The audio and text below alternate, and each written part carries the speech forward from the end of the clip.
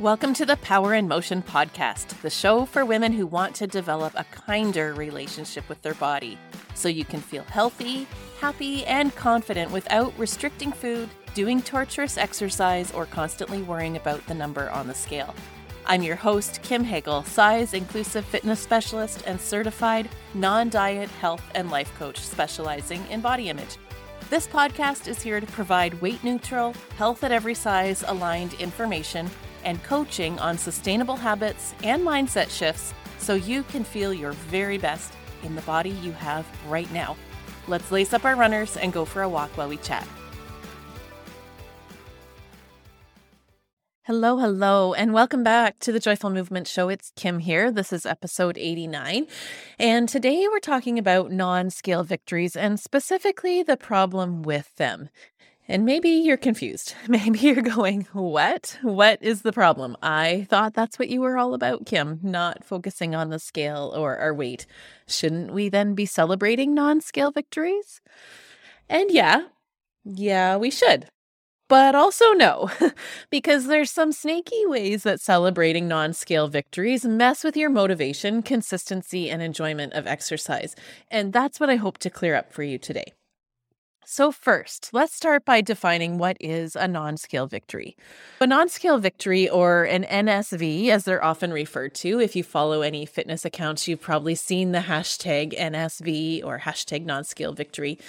It's basically those wins that we experience from our exercise, our fitness, or eating habits that aren't specifically weight related. Some examples include tangible improvements to your fitness. So those noticeable changes in your day-to-day life, like maybe being able to carry the kids up the stairs to bed without getting out of breath, or being able to lift and move things without asking for help, reaching and being able to touch your toes, sleeping better at night, having more energy and in a better mood throughout the day, or even noticing changes in health metrics like improved blood pressure, blood sugar. And then there's other types of non-scale victories that are often celebrated, which are physical changes in one's body. So your body composition or appearance. And that includes things like measuring your body fat versus muscle mass, looking in the mirror and checking your shape, looking for muscle definition, or seeing if your body is, quote, toning up. It could include taking measurements of your body, or even just going by how your clothes feel. And then celebrating that the workouts you're doing are working, that they're effective based on what you see. And I tend to notice people celebrating these types of things usually when the scale isn't changing. In fact, in the past, I confess I probably coached my clients to look for those things when they weren't losing weight. And I know that other trainers and influencers do this as well. And though I'm sure it's done with the best of intentions, like trying to keep you motivated by focusing on what's working rather than what isn't, it is problematic. When we try to look for and celebrate non-scale victories, essentially what we're saying is, well, my weight isn't changing, but at least I have this other positive result. It almost feels like we're grasping at straws, trying to find some positive outcome for all of our efforts, something to justify and make all that hard work that we're doing seem worthwhile. They're like secondary benefits, and what usually happens is we're only content with those non-scale victories for so long. Eventually, what I notice is if the scale doesn't change, then if those non-scale victories don't really feel all that victorious and you lose interest and you give up. You conclude that whatever it is you were trying didn't work and you're back to square one. And therein lies the problem with the non-scale victory. Even though you might acknowledge these other benefits that you're experiencing from exercise, they are placed secondary to what happens on the scale or what you notice in your body composition. The real victory you're searching for is a weight change or a change in your measurements, or a change in how your clothes fit. However you slice it, at the end of the day, non-scale victories reinforce the belief that the main objective for exercising or moving your body is to change your shape. And if you've been hanging around here for any length of time, I know you've heard me say why this is problematic. You know that focusing on body shaping and weight loss is guaranteed to cause you to struggle with motivation. But do you see how sneaky this can be? The way that the messaging around non-scale victories is worded really makes it seem like you're not focusing on weight. Maybe you don't have a scale at home or you've stopped weighing yourself, but if you're measuring your body or judging the effectiveness of your workouts by how your clothes are fitting, then you are still operating under this weight-centric paradigm that reinforces that the primary goal of working out is to change your body or to control your body. It implies that your body isn't healthy enough, fit enough, attractive enough, just plain old not good enough the way that it is, and it needs fixing, and exercise is the tool we employ to do that. To me, it's very upsetting that diet culture has co-opted exercise in this way because that was never the intention for exercise. Exercise was never intended for weight loss originally. Body changes, if they happen when we exercise, are a secondary side effect to improving your fitness. The point of exercise is to improve your fitness, to become stronger, to have better heart and lung function, to have more flexibility and less pain in your body. In other words, to improve our physical health by using exercise or movement to support the good functioning of our body. That's what exercise is for. In other words, the non-scale victories are the victories. Those are the things we should be focused on and celebrating. And if changes happen on the scale, that is secondary to improve fitness, but really should not be the focus or the thing we celebrate because, one, it's not helpful. It motivates you to move for the wrong reasons and will result in you falling off the wagon eventually. And two, what may or may not happen on the scale has zero bearing on your actual fitness. You can't measure fitness on the scale or by how your clothes fit. A change in weight or body composition does not indicate a change in athletic ability or fitness. Fitness is measured through fitness assessments, and you get fitter by training, by consistently practicing specific types of movement that target the area of fitness that matters to you. The point of fitness is to become fitter. And we should be assessing, measuring, and celebrating fitness changes as a result of our movement efforts, not body changes. We shouldn't have to dig to find these wins only when the scale isn't changing. And that's why it's so important to me that I take a weight neutral approach with all of my clients and my members inside the What Moves Me membership.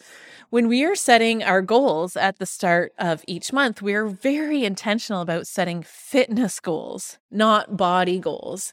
I have my members focus on real life, measurable outcomes that they want to see, that matter to them, and that they can work towards in tangible, concrete ways so that they can get real results that motivate them to keep going. So here's the 5-step process that I take them through each month when they're setting their goals. And you can use this yourself to change your focus so that what you might have called non-scale victories or secondary victories in the past become your primary victory.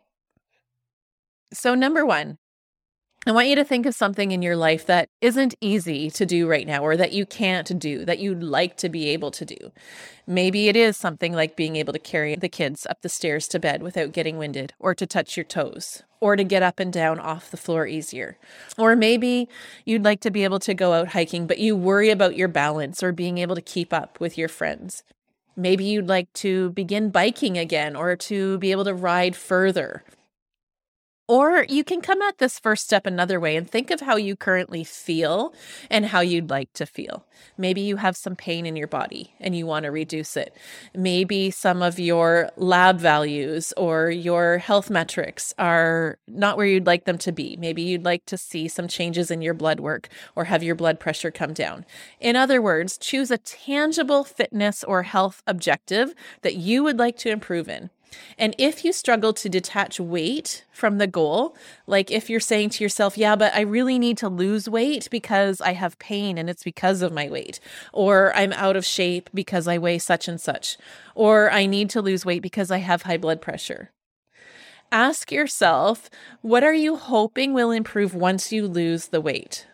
less pain, feeling out of breath all the time, lowering your blood pressure.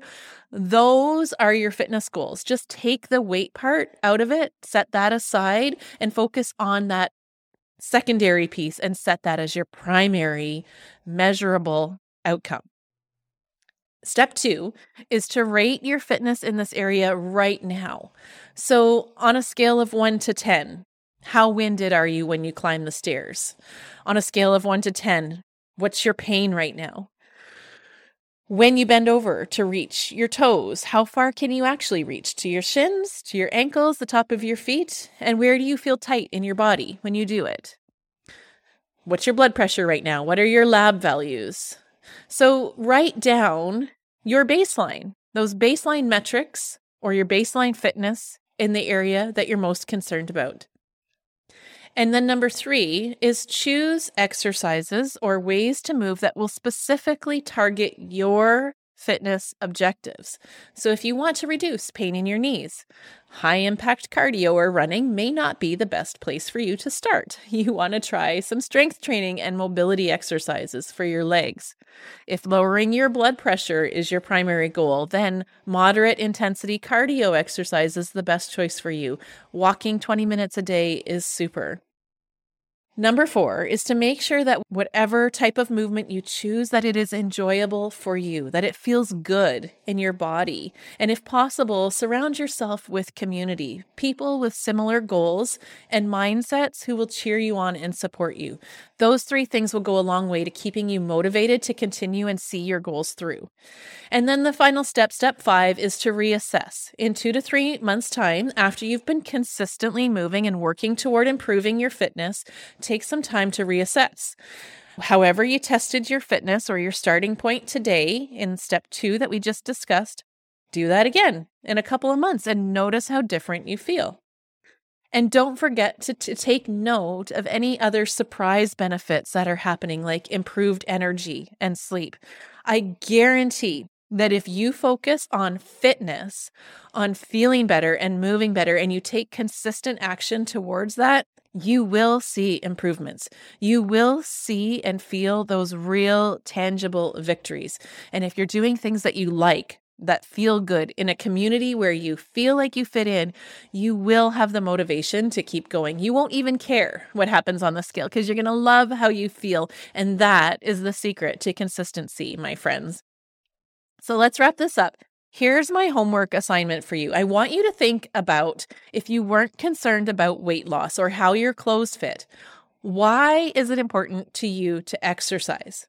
What area of fitness matters to you, and how can you tweak your exercise habits to get results that are meaningful to you? And of course, if you need help with this, you know we would love to have you inside the What Moves Me membership. Our community would be thrilled to welcome you. You can find out more about the membership and all of my other coaching offerings by checking out this episode's show notes. You can also read the full transcript for this episode on my website at radiantvitality.ca/JMS89. That stands for Joyful Movement Show and the episode number, which is 89. I'll see you back here next week, my friend, for more Fitspo-free motivation. In the meantime, be well, and here's to your radiant vitality. Thanks for tuning into the Power in Motion podcast today. If you love what you're learning here, then I invite you to take the next step of embodying these concepts into your own life so that you can live your healthiest, happiest life and never again feel held back by your body. Coaching is the fastest, most efficient pathway to taking what you know in your head to actually applying it and seeing results. Whether you're looking to make changes around movement, food, body image, or all 3, I'm here to help you nurture a kind, respectful, and trusting relationship with your body so you can feel your very best.